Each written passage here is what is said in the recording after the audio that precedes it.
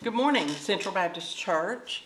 We are the Tallies, Ed and Sheila, and we are happy to share today's Bible study lesson on Job. Let's have a brief prayer before we begin. Lord, we thank you for the opportunity to have your word, to study your word, and to allow it to change us and enrich our lives. We pray that that will happen today, both for Ed and me as we are teaching, and for each listener. Amen. The book of Job is acclaimed as the supreme product of poetic genius in the Old Testament, and one of the greatest in world literature. Tennyson called it the greatest poem of ancient or modern times. It also has an amazing quality of being read with continued relevance in each new generation. It is a special part of God's holy word. We've been studying this for a few weeks. Today, our lesson picks up in chapter 13, and Job is no longer speaking directly to his friends. Instead, he's speaking directly to God.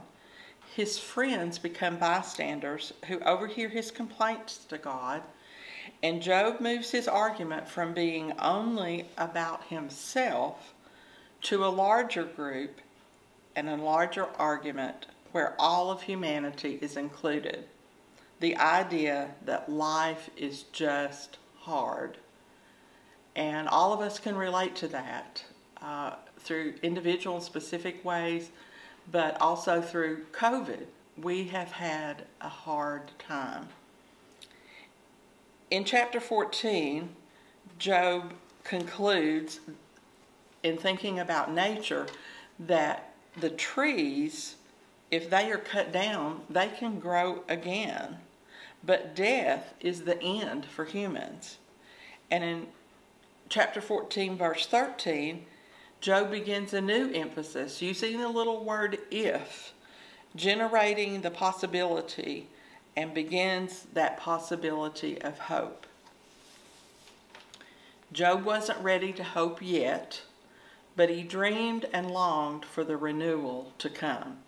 He asked rhetorical questions and answers. No, there is no hope. He wasn't ready yet for hope, but it was coming. Our lesson title is Hope on Display. And we're going to read in verses 15 through 16 of chapter 13 some of Job's words.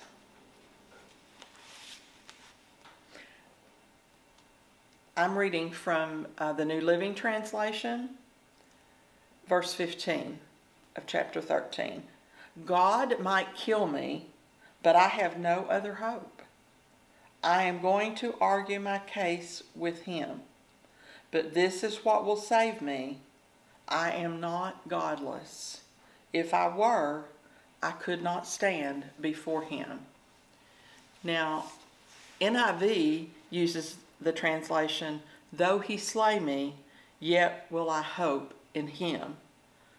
The New American Standard and also King James concur with that translation, that Job would put his hope in God. Job's great hope was that he would be vindicated by God and proved to be right even if he died in the process. Job was preparing to confront God, knowing full well that the only hope he had of escaping with his life was that God would find him innocent. That was his hope. Job had desired to take his case before God from early in the story, and his resolve was only increased here. Job was determined that God would hear him out and prove him to be innocent of any wrongdoing. His statement in the second part of verse 15, I will surely defend my ways to his face, showed that Job had no intention of backing down before God and had every intention of being proven right before God. The tone of the section is one of determination more than hope. Yet for all of Job's hurt, he continued to doggedly go to God, realizing that there was nothing more that he could do. Therein laid his hope. And Philip Yancey has written a number of books. One of them talks about the theme that that life isn't fair, but God is good. Life isn't fair, but God is good. And through the years, as I've counseled people, I have encouraged them as they were dealing with things that seemed very unfair to them and trying to figure out how they could accept where God was in all of this.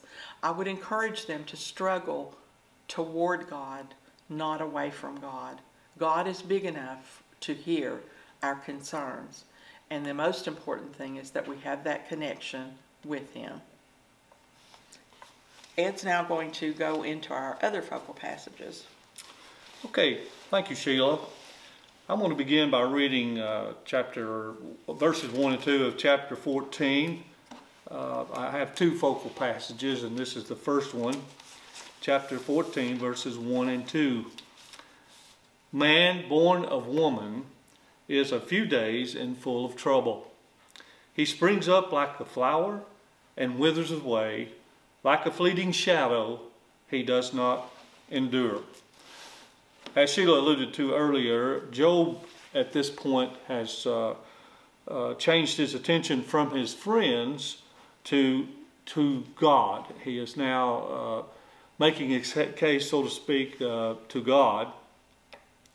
But the images of flower and shadow, in Job's understanding right now, is talking about the brevity of life. As a matter of fact, in chapter 7, verse 7, Job said, "My life is but a breath." So we all are aware of the brevity of life, that no matter how long life is, it seems like life is short. But these images also, in the New Testament, are often used as to bring a comforting image of God.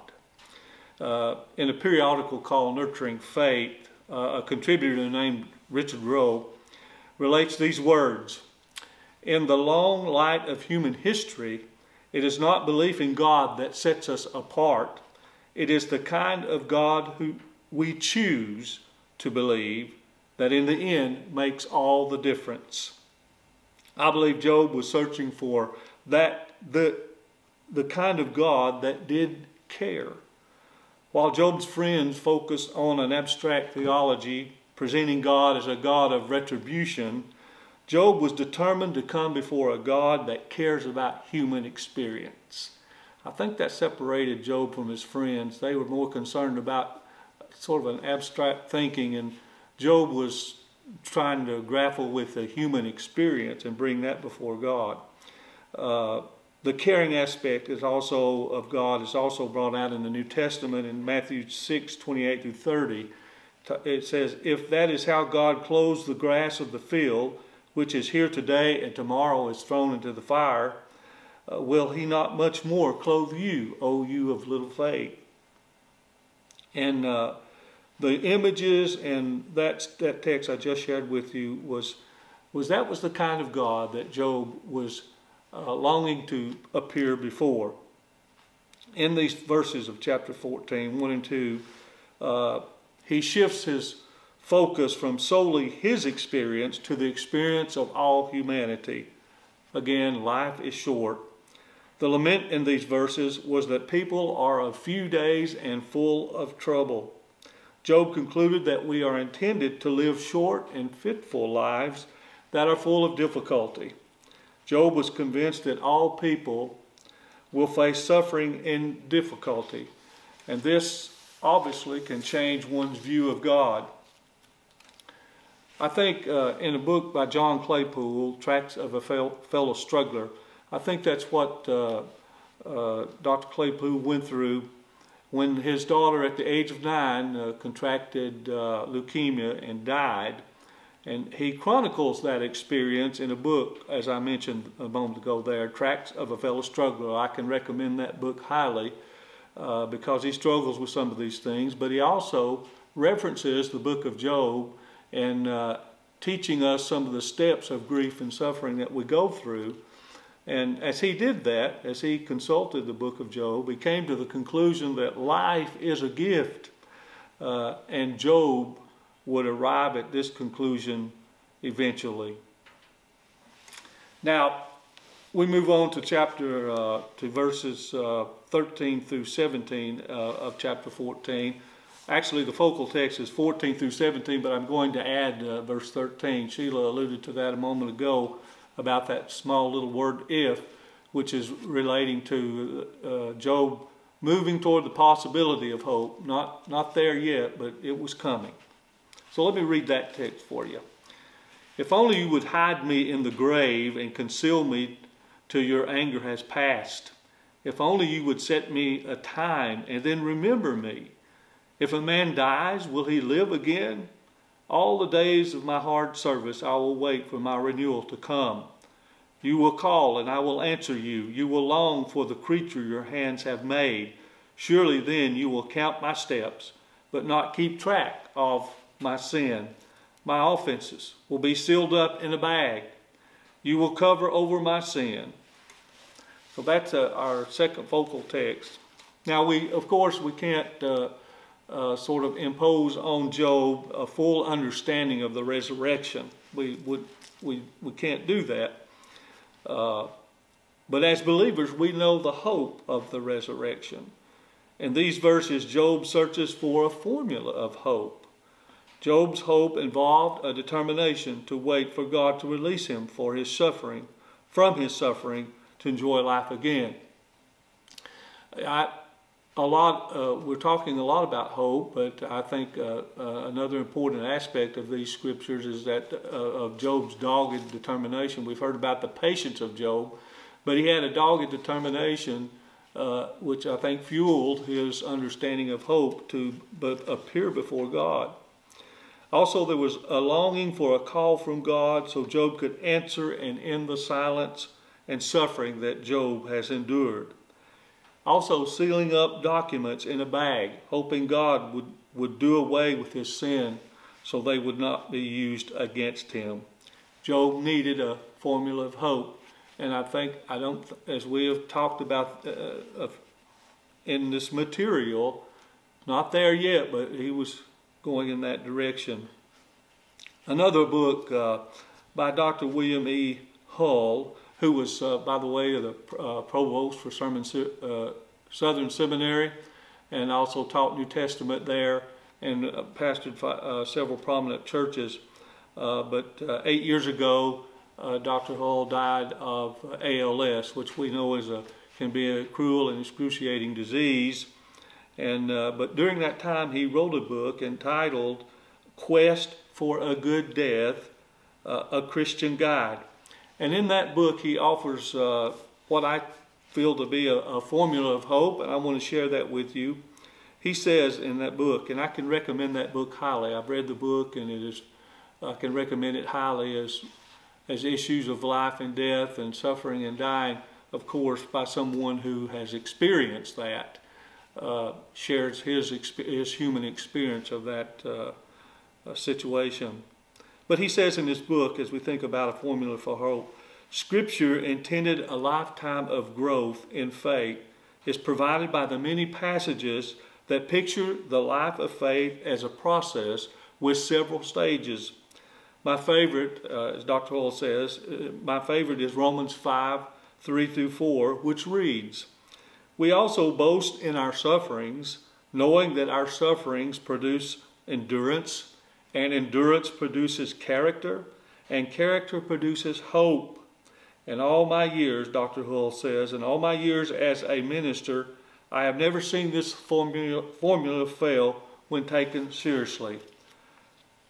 Perhaps today we need to ask ourselves honestly, what step am I on?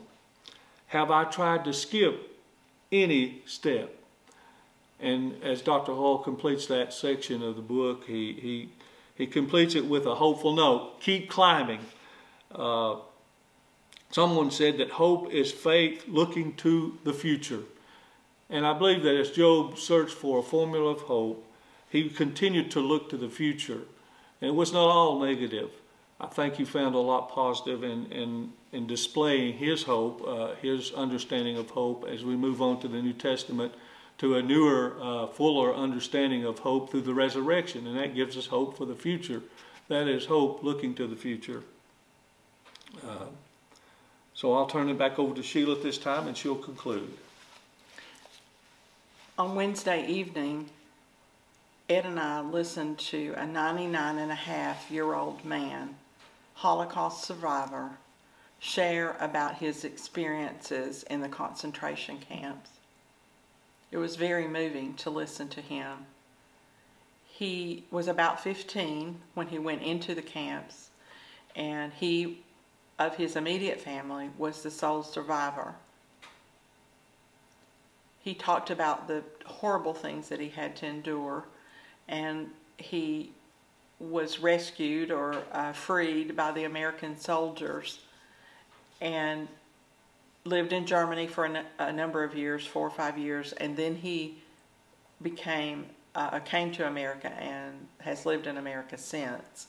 And he says that his purpose is that he is now sharing about this. He's telling others about what happened to him. At the end, there was a question and answer period, and someone asked him what gave him hope. How did he face each day? How did he endure the horrible things in the concentration camp? And he very quickly said it was God. And he quoted a prayer in Hebrew that his family had taught him as a child. And he said they would say it every morning. And it was that they were calling out to God, that they were giving the day to God, they were giving thanks to God for the day, and that he would guide them in that day. And it was a blessing to hear him speak about that, what gave him hope in a horrific circumstance. Whatever you're facing today, I pray that you have hope. I pray that you will struggle toward God and not away from him. And if you need someone to support you, reach out and ask someone, because there are many others that could help you and encourage you on your journey. Ed's going to close us in prayer. Let's pray together. Lord, thank you for a study on hope and the importance of displaying hope in our lives. As Paul told young Timothy, that his hope was in Jesus Christ, and that is our hope today also, our Lord Jesus Christ, his soon return, and the hope of the resurrection of life after death. And we look at the evening news and see the hopelessness in the eyes of Ukrainian refugees going through very difficult human experiences and inhuman experiences. We pray for them. We pray that they would have hope, and in the world, that we would certainly assure people look at our lives and that they would be assured that faith is looking to the future, and we have a future only because Jesus lives. So guide us through the rest of this day, and again, may we always have our hope on display to others around us. In thy name we pray. Amen.